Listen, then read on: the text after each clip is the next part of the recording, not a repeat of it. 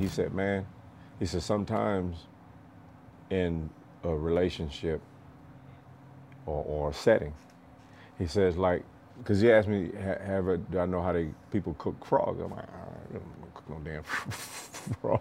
He said, well, he said a frog said you got a thing of water, and it's less than lukewarm, I guess. You put the frog in that frog comfortable. He just say, just swim around and shit. You put the stove on just like really, really low, and it warms up and shit, and it's comfortable. Still whatever. So you gradually turn it up, that frog gets just more and more comfortable. Never noticing that the heat constantly riding. And then before long, it doze off and sleep, and it cooked the motherfucker.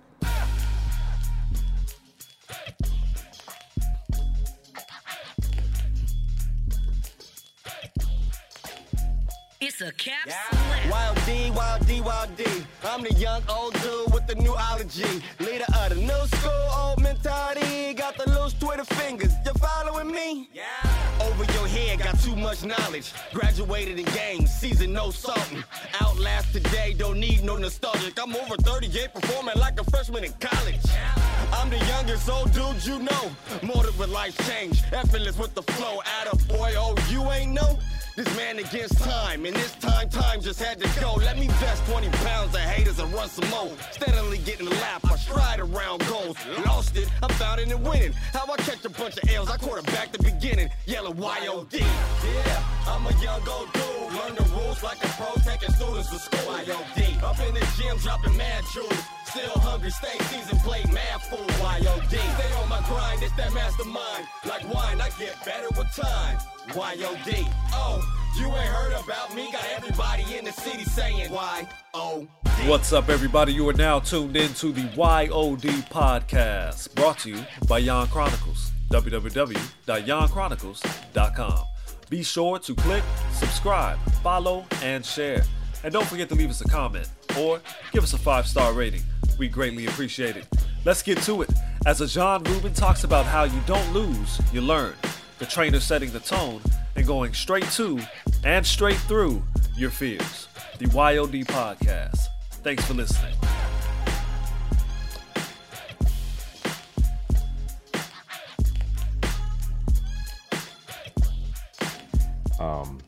I don't lose, I learn. But again, that's if it's pragmatic. The other person outperform. Then you deduce, okay, you gotta be real careful with this whole, well, because I'll say it myself, well, somebody's better than me, but I'm inferring a whole bunch when I say that.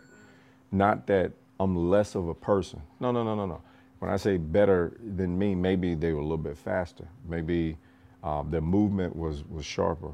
Maybe their counterfight was better. Maybe their setup was better. Maybe they could think one more move ahead than I could think. That's deducing exactly how they pulled ahead and I didn't. It got nothing to do with they're smarter, better looking, they're strong.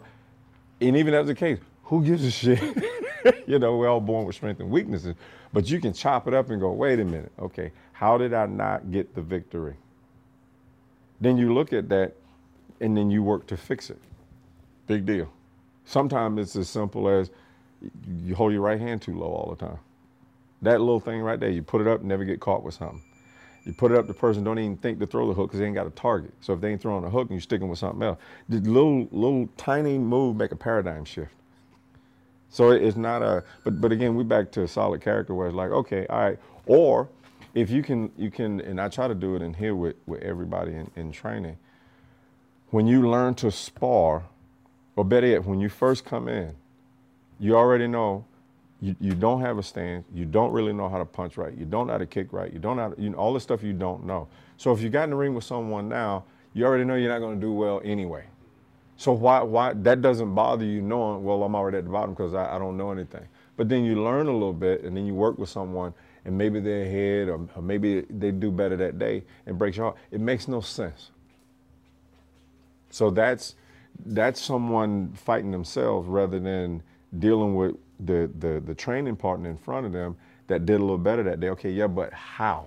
So when you're using it that way, because I always say a great sparring partner is like real gold. It's hard to find that. Like if you can get a great sparring partner, maybe you equal, maybe shoot, they're ahead of you. They got more experience and all sorts of stuff. Go to it. Don't you just hang on that shirt tail, man. Because the more you do, the better you get, the more you're gonna learn. And so you don't make it personal then. How the hell you make it personal during performance time? It's not really different, even though in the psychological. That's why I do Fridays. Because it's to get kids, adults used to, okay, because it's all psychosomatic. It's 100% in your mind. You banging with whoever all the fucking time, and you do 4 rounds, 5 rounds, 6 rounds, whatever. When you're done, let's say y'all go heavy. Well, you know how you feel. You feel if they dominated or you dominated or you kind of went back and forth. Okay, good day of work, done. But the fact that you do it and it's like, okay, now it's spotlight because we're watching and someone gonna call someone winning and someone losing. Then you fight yourself in your head and your emotions. Not a damn thing changed except your thoughts. And so that's the training. My goal is to get anybody and everybody to see that. I explain it all the damn time. And then the other thing I go into, so you sparring, if you start out dead even and then one pull ahead after a month, but you're still competitive. And then all of a sudden you're even again, but then somehow the other person pull ahead. Like you start jockeying for positions just like race cars on a racetrack. Well, if the racetrack was going up in the air, not that it is because it's flat, but if it was going up in the air and one car ahead, one car, you keep going back and forth, back and forth. When you wherever you start is a long distance from where you both are, even though one may be ahead of the other and this and that, you go back and forth. Well, if you look at the difference from where you start and where you are, it's huge. You both grew. So why you care who's on top that day? Because it goes back and forth anyway. Evander Holyfield said years ago, he said, if all things being equal, when two fighters fight, he said the one that come out on top is the one that's better that day. And he said emphasis on that day. He said the same two people fight 2 weeks before, 2 weeks after, outcome be different. A month before, a month after could be different. So you can't make a big deal about that. Just make sure that it's your best that you can do at that moment and then go with it. Granted, we're saying pragmatic. You ain't got some judge leaning one way because he don't like it. No, they do their damn job, leave it alone. Who won, who lose, that. It's okay. So that's using it as what it's supposed to be, a lesson. Any coach or trainer sets the tone. There was a saying about 15 years ago, I heard a Thai trainer, teacher talking that I respect. Can't remember the guy's name, but he said fighters are like fighters to the crew are like children to parents, because the fighter is a representation of what you teach in almost every aspect. That's a fact, though. It is. You set a tone. You just do.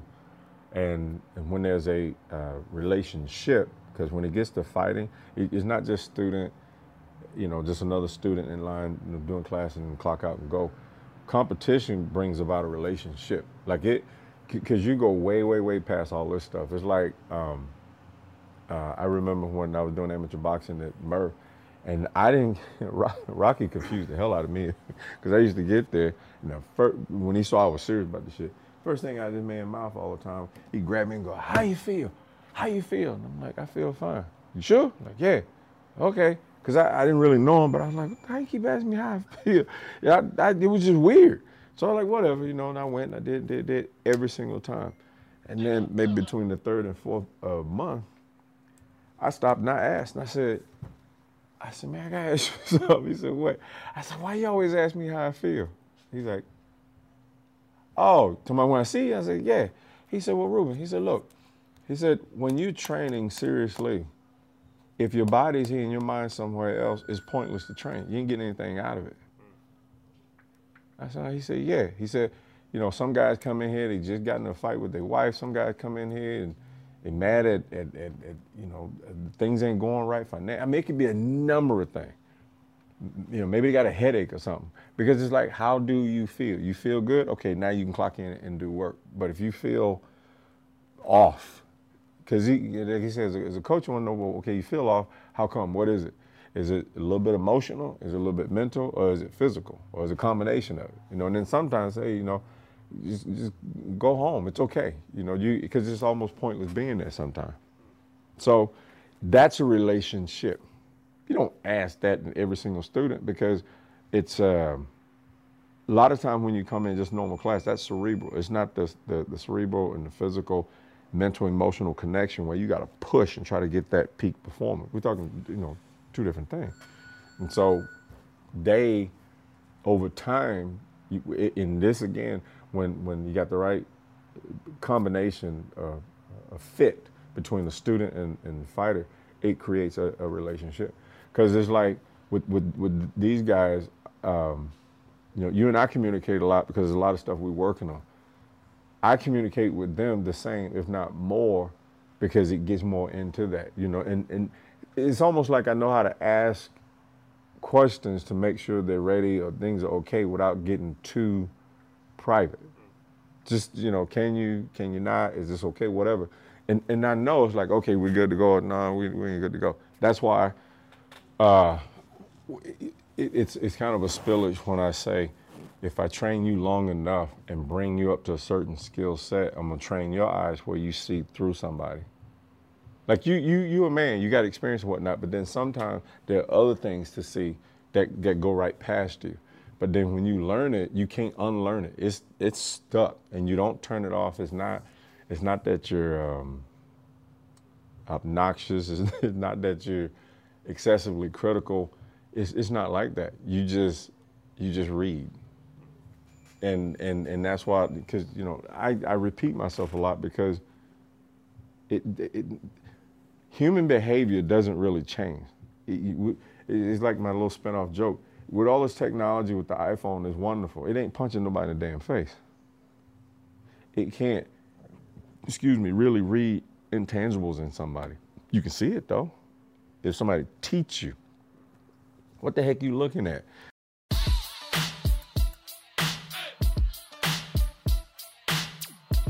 Thanks for listening to the Y.O.D podcast. Be sure to head on over to www.extremepowergym.com where you can find all your Y.O.D gear. That's www.extremepowergym.com. To sharpen your whatever, there's a saying that steel sharpens steel, or you become the company you keep. So if you're around some, like it was that fucking Murph, man, if you didn't come with a monster soul, boy, you got crushed. Like, like you had to be, you can be nice you want to, but you better turn on nasty. And you better hold that shit, cause it ain't no one feeling sorry for nobody. It's like, no, everybody going for their own. So it's almost like being in a lion's den. So you better be one or you get ate up. So that is, it's almost like if a lion is around a bunch of sheep all the fucking time. Way too damn much. He bossing these motherfuckers. What are you gonna do when you run into another lion that's hanging around lions all the time? His timing ain't right. His sharpness ain't there. He running all these chumps. Now it's like, fuck. Like he can do it, but he lost the edge. Yeah. It's yeah. You I don't know. You gotta have that. It keeps you alert, keeps you sharp, tough, if that makes any sense. Just ready, and that's life itself. Because you either on board doing your thing or you're gonna get passed over, stepped on. It's just there ain't no getting out of that. If you got a fear of swimming, well, you ain't never gonna get through it until you step your butt in the water and just deal with it. You can discuss, you can watch videos, you can read about it, don't mean nothing. You gotta get in the water, just go. Be smart about it and stay at it until you improve to some level, and then so on and so forth. Excuse me, that particular process, you do with everything else. Go to it. Go right to the thing that throws you off. Go right to the thing that frazzles you, that rattles you, that makes you just uncomfortable. And if you stay there long enough, you settle into it, and then you go, what was the big deal? What was the big deal? It's like this, excuse me, the boogeyman, and that's usually mental. I mean, I saw a video on Instagram, I don't know who, was it Wesley Snipes or Will Smith? Because they got some cool developmental stuff in there. We're all about the same age, and I'm like, man, because you're a man, you grow, you change. You see stuff, and it's like, hey. Because I think they shared it, though. It could have been D.L. Hughley, too. So it was this, it starts with this lady want to jump off this platform to go into the pool. Excuse me. And then she about to do it, and it's not. She walked back. These two younger dudes look like late teens, early 20s. Same thing, they're gonna do it, no, and they go back. Like, cause somebody, they didn't know they were being filmed. Of course, I'm sure they talked to them later, say, is it okay, whatever. Because they're like, yeah, I'm gonna do it, and then, oh, you know, and I looked at that, and then so this is looking at it this way, about to step off into, I don't know if it was 14 feet platform or higher, like it was really high, into a deep amount of water, and it reminded me when I was in boot camp, and I knew I did not know how to swim. And I told him that when I got in, because again, from the country, we didn't have pools. You can go to no damn swimming pool, and the pond, there's fishes, you fish, and the creek, you stick your foot in, because it ain't enough to do anything else. And so it's just, you're a product of your environment. And then most of the black people didn't know how to swim, so if they don't know how to swim, they're not teaching nobody else how to swim, so on and so forth. Whatever. I could do everything else, but I couldn't do that. And then, and I was kicking ass when I was in there boot camp, right till I got to that point. And then they told everybody, because they said, okay, where are my non-swimmers? You know, because you don't swim, you raise your hand, and they push you up, they move you over to the side, whoever, whatever. And you know, more people could swim than the handful that couldn't. And they said, well, regardless, everybody got to go all the way to the top of that platform and step off, abandon ship. Because you got to show you got courage. And I was wild as shit. Like, they didn't, I look back on shit I did. I'm like, because I was crazy in boot camp. Like, dare me to do something, I do it. Like that. Just no hesitation. Boom, gone. So they told me to get up. I got up there, when that drill instructor said, ready, step, right off, shoo, straight to the fucking bottom. And I just stayed there. And then the safety swimmer hit me with the thing, I grabbed it, and they pulled me up and whatnot, went over to the side. It was the funniest shit. My drill instructors, I think they fell in love with me right there, because they go, fucking Rao, get over there. So I ran over, standing like this, and they go, you really can't swim. Sir, no, sir. No, I mean, like, you can't swim now. Sir, no, sir, but you stepped right off into that. Sir, yes, sir. No, you can't swim. Sir, yes, sir. You go, God damn. And they go, this motherfucker got balls. He willing to die like that. I'm like, I'm gone. Boop. And then they thought it was the funniest shit. And then, so then they put me in this week of remedial water survival. And I passed that. Then it just went on. They ended up being #1 in the entire series. So everything I did was so high performing, that one little thing, just the fact that I was able to pass whatever the fuck it was, it didn't kill all those other high scores. So I was performing so well, but it was that one thing I couldn't do. But I said, well, fuck, because they told us, what they say? They said, if you don't step, you get recycled. I go, shit, I'll die today. One, boot camp was so hard back then, like, motherfuckers was committing suicide in boot camp at Paris Island. It ain't nothing like it. No. Completely fucking different. Like This is no way near the same Marine Corps. So it was rough. Like, the first fucking 30 days in it, I literally tears cried myself to sleep. I didn't boo-hoo. Like it was shit. And I still graduated #1. Leader of the new school, old mentality. Got the loose Twitter fingers. You following me? Yeah. Over your head, got too much knowledge. Graduated in games, season no salting. Outlast today, don't need no nostalgic. I'm over 38, performing like a freshman in college. I'm the youngest old dude you know. Motive with life change, effortless with the flow. Attaboy, oh, you ain't know?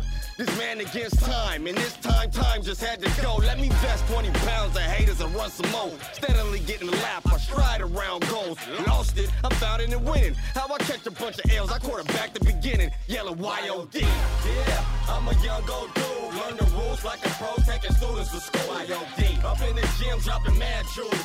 still hungry, stay seasoned, play mad fool. Y.O.D. Stay on my grind, it's that mastermind. Like wine, I get better with time. Y.O.D. Oh, you ain't heard about me. Got everybody in the city saying Y.O.D.